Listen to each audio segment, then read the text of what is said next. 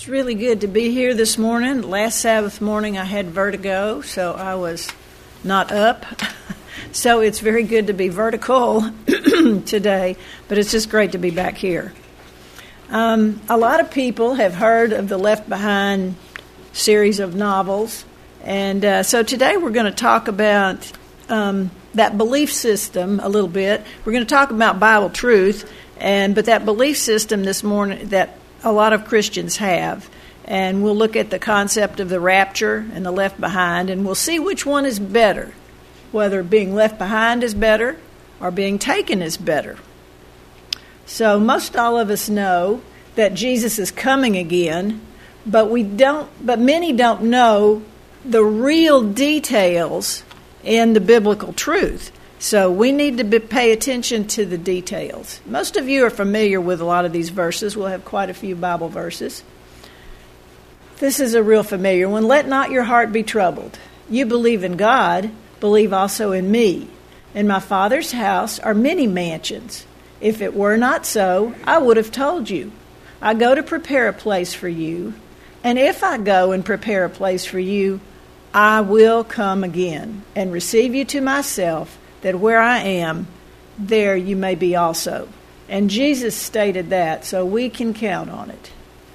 And John, when he was on the Isle of Patmos, told us, behold, he's coming with clouds, and every eye shall see him. So we're getting a little more details, everyone that comes along. And Luke told us this.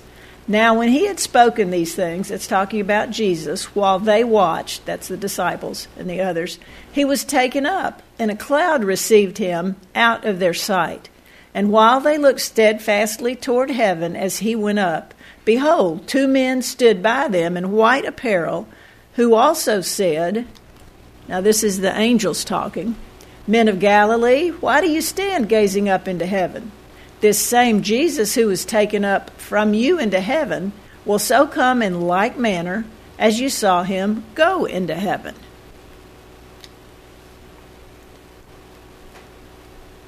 And then Jesus also said this, for as the lightning comes from the east and flashes to the west, so also will the coming of the Son of Man be.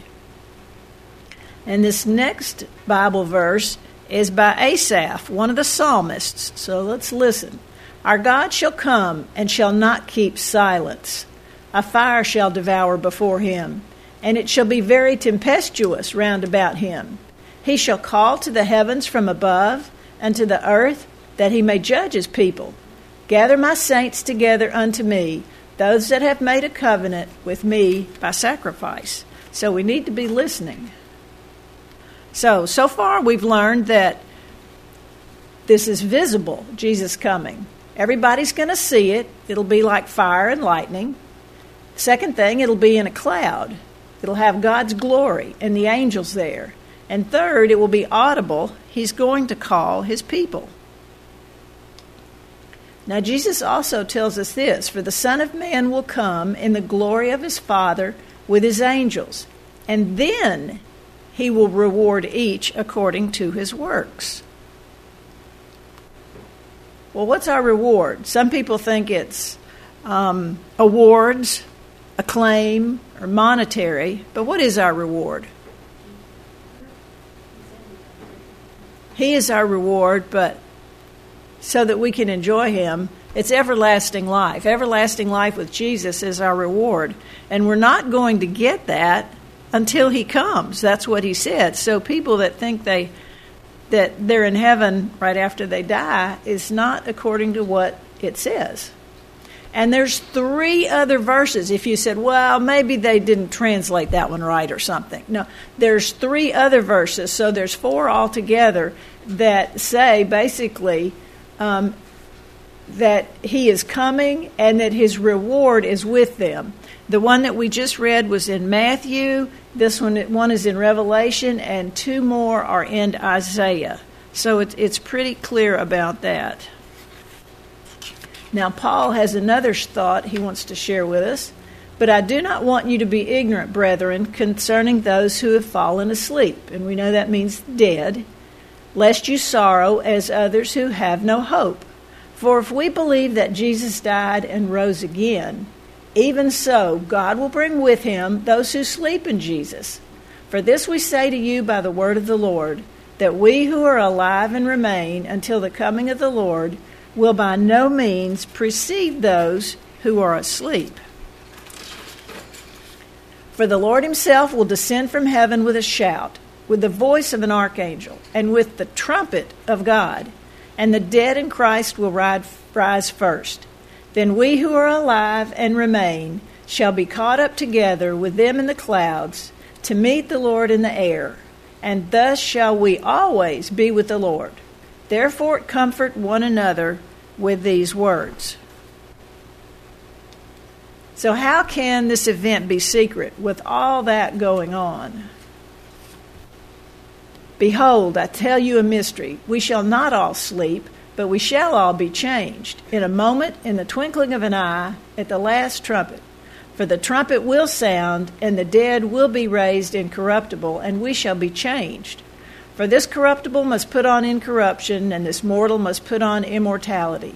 So when this corruptible has put on incorruption, and this mortal has put on immortality, then shall be brought to pass the saying that is written, death is swallowed up in victory.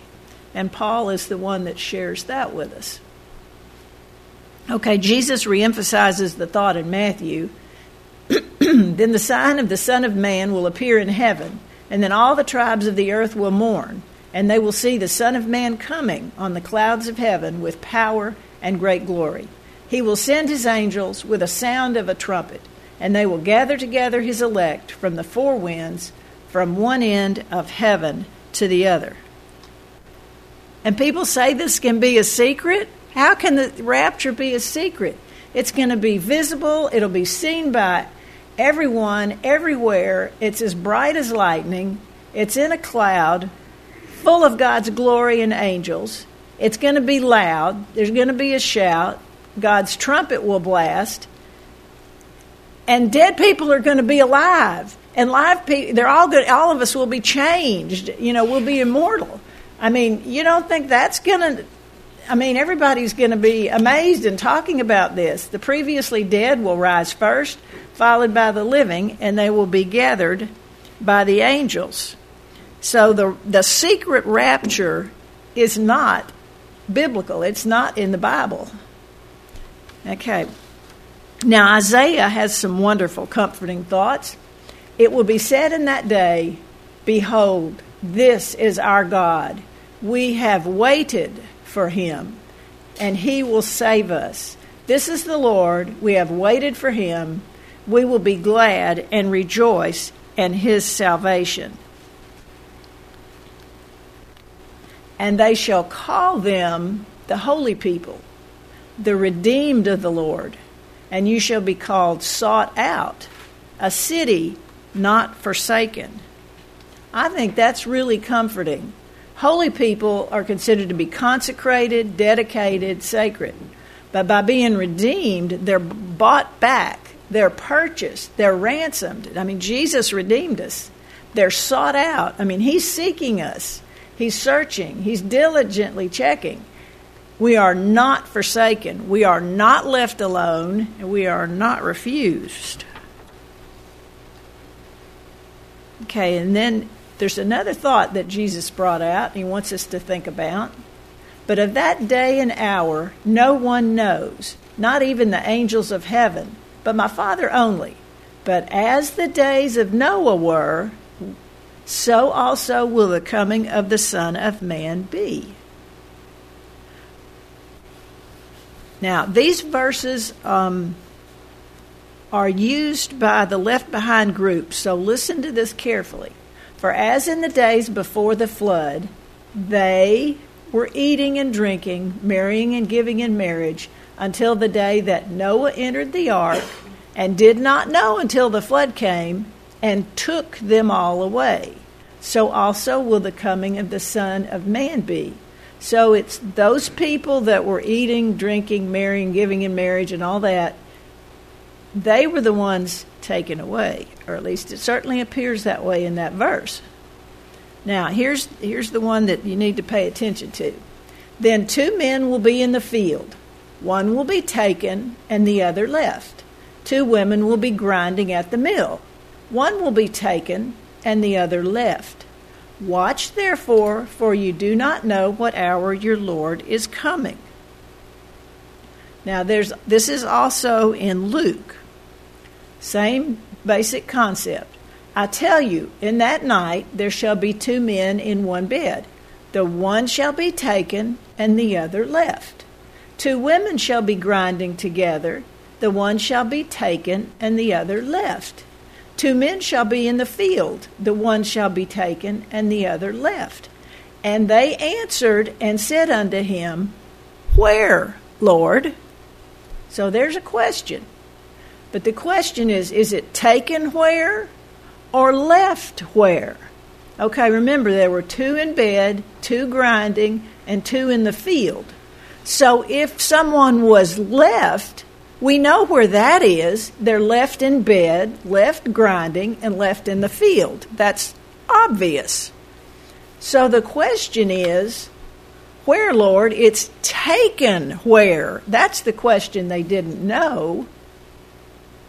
And they answered and said to him, Where, Lord? So he said to them, Wherever the body is, there the eagles will be gathered together. Then I saw an angel standing in the sun, and he cried with a loud voice, saying to all the birds that fly in the midst of heaven, Come and gather together for the supper of the great God. And this is one of the few verses about birds gathering together that John shares in Revelation. It says, That you may eat the flesh of kings, the flesh of captains, the flesh of mighty men, the flesh of horses, and of those that sit on them, and the flesh of all people, free and slave, both small and great. And all the birds were filled with their flesh. Now, this same story is also in Ezekiel 39, and I'm going to read that to you. I didn't get it up there, but I've got it copied, so I'm going to read you what Ezekiel 39 says about this same situation. And as for you, son of man, thus says the Lord God, speak to every sort of bird and every beast of the field. Assemble yourselves and come, gather together from all sides to my sacrificial meal, which I am sacrificing for you, a great sacrificial meal on the mountains of Israel, that you may eat flesh and drink blood. You shall eat the flesh of the mighty, drink the blood of the princes of the earth, of rams and lambs, of goats and bulls, all of the fatlings of Bashan. You shall eat fat till you are full, and drink blood till you are drunk, at my sacrificial meal, which I am sacrificing for you. You shall be filled at my table with horses and riders, with mighty men, and with all the men of war. Rather gory. This was called the Supper of the Great God.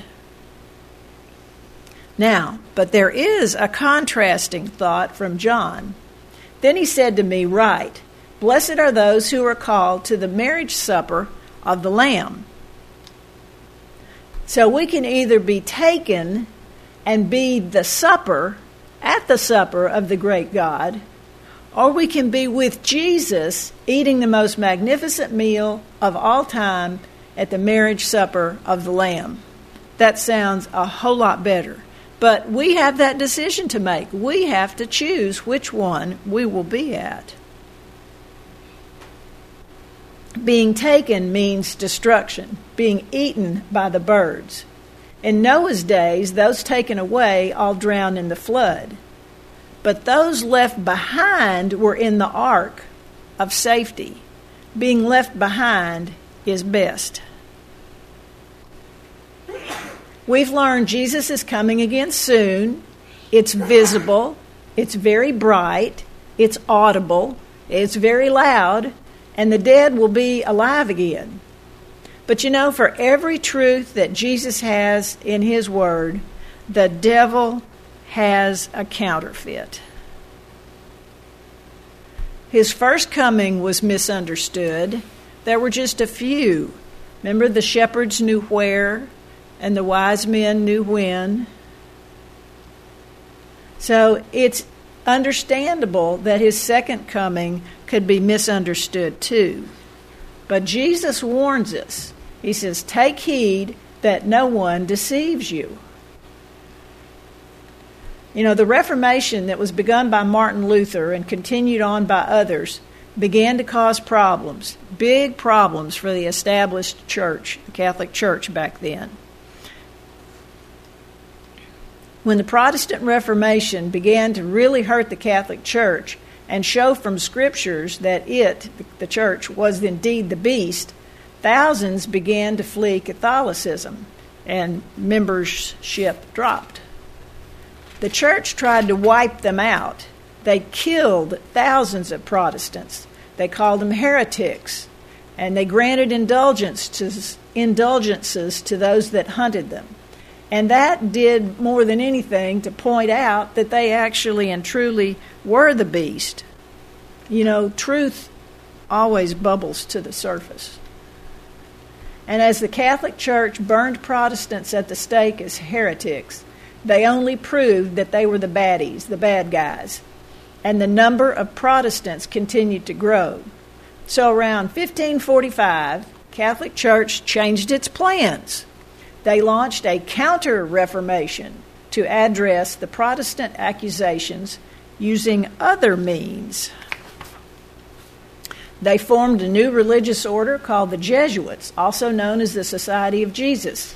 This was an elite branch of highly educated and trained Catholic priests that targeted education. Their job was to counter the Protestant movement and shift the focus away from the Catholic Church being the beast. And two individuals came up with believable theories. These two men, this left side of that, says Luis de Alcazar. He came up with the preterist theory, and Francisco de Ribera came up with the futurist theory. Now, Spanish Jesuit, this Luis de Alcazar, wrote a 900-page book titled Investigation of the Hidden Sense of the Apocalypse. And apocalypse just means the book of Revelation. So I'm thinking, how many pages does the book of Revelation have? It's got like 22 chapters, right? 20, 30 pages? I don't know. It depends on what version of the Bible you have. He wrote 900 pages. I mean, that's incredible in what he wrote. And he interpreted the prophecies about the Antichrist as applying before the Roman papacy was ever even established. Now, the other individual, about 1590, was Francisco Ribera, and he published a 500-page commentary on the Apocalypse, the book of Revelation, denying the Protestant application of Antichrist to the Church of Rome. And since its inception, his basic thesis has basically been unchanged. His interpretation denied the relevance of the prophecies of Daniel and Revelation for the here and now, and put them in the far distant future, which thus cleared the Pope of any comparisons to Antichrist. And his thoughts, his teachings, is where left behind theology that's being taught in so many churches today came from. And remember, it was created only to shift the blame away from the Catholic Church being the beast. Now, this will give you a little bit clearer picture. See if I can, here we go. Preterism. Now, preter means past in Latin. So preterists believe that Bible prophecy is past history. So the Alcazar fellow put Nero as Antichrist and had all this happening, see, before the Roman Empire even fell and before the papacy even began. Now, Ribera put his teachings here in the future, and he has the secret rapture and everything back here on the far side of this. But we know from prophecy that the 1260 years was from 538 to 1798, and but see, they're pointing backwards and they're pointing forwards. I hope that makes sense to you. Okay, Ribera's futurism taught that the Antichrist would be a single man at the end of time who would persecute and blaspheme the saints of God, He would rebuild the temple in Jerusalem. He would abolish the Christian religion, deny Jesus Christ, be received by the Jews, pretend to be God, kill the two witnesses of God, and conquer the world. Well, Robert Bellarmine, an Italian Jesuit and a cardinal in the church, heavily promoted that view, that futuristic view. He had such success that today it's followed not only by the Catholic Church, but by the majority of Protestant denominations, despite the fact that they came out of the Reformation. I'm not going to go into this very much, but these are the individuals, and it kind of shows you how we get down to our day. Started out with Ribera, and then this Bellarmine picked it up. Others picked it up after him. And then Edward Irving, back in the early 1800s, was the first one to teach the secret rapture. And this fellow, John Derby, taught modern dispensationalism, which is putting the church into different periods of time. Scofield, he's had a big impact because he took these thoughts and put the references in the Bibles that were published. So the Scofield Bibles have all these references to this in it. Then Hal Lindsey came along, was it back in the 60s, 70s, and wrote the late great Planet Earth. And then Tim LaHaye and Jerry Jenkins wrote the Left Behind series. So this just gives you an idea of how it moves along in history. The blame is everywhere except where it should be.